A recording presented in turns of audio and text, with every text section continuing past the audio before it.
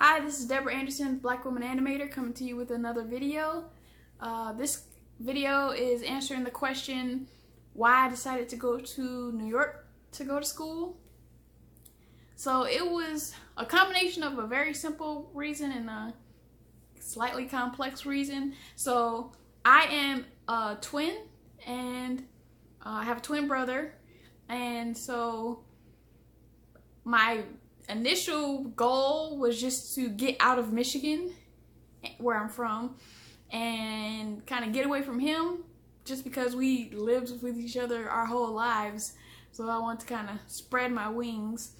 And then another reason that I ended up going to RIT was because I played 4 years varsity basketball, and so I wanted to go to college to continue playing basketball.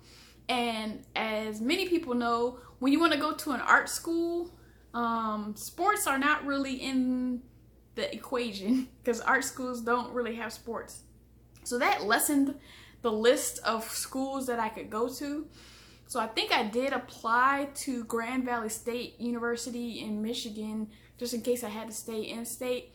But the only 3 schools that were available to me that I knew of was Rochester Institute of Technology, Savannah College of Art and Design, and St. Clair College in Canada.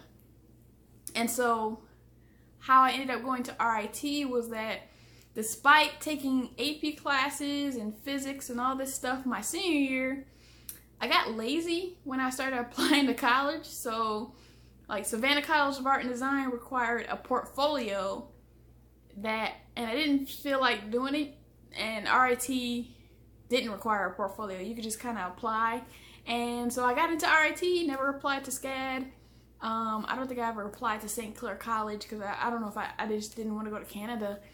But I ended up going to RIT because they both had animation as a major and basketball.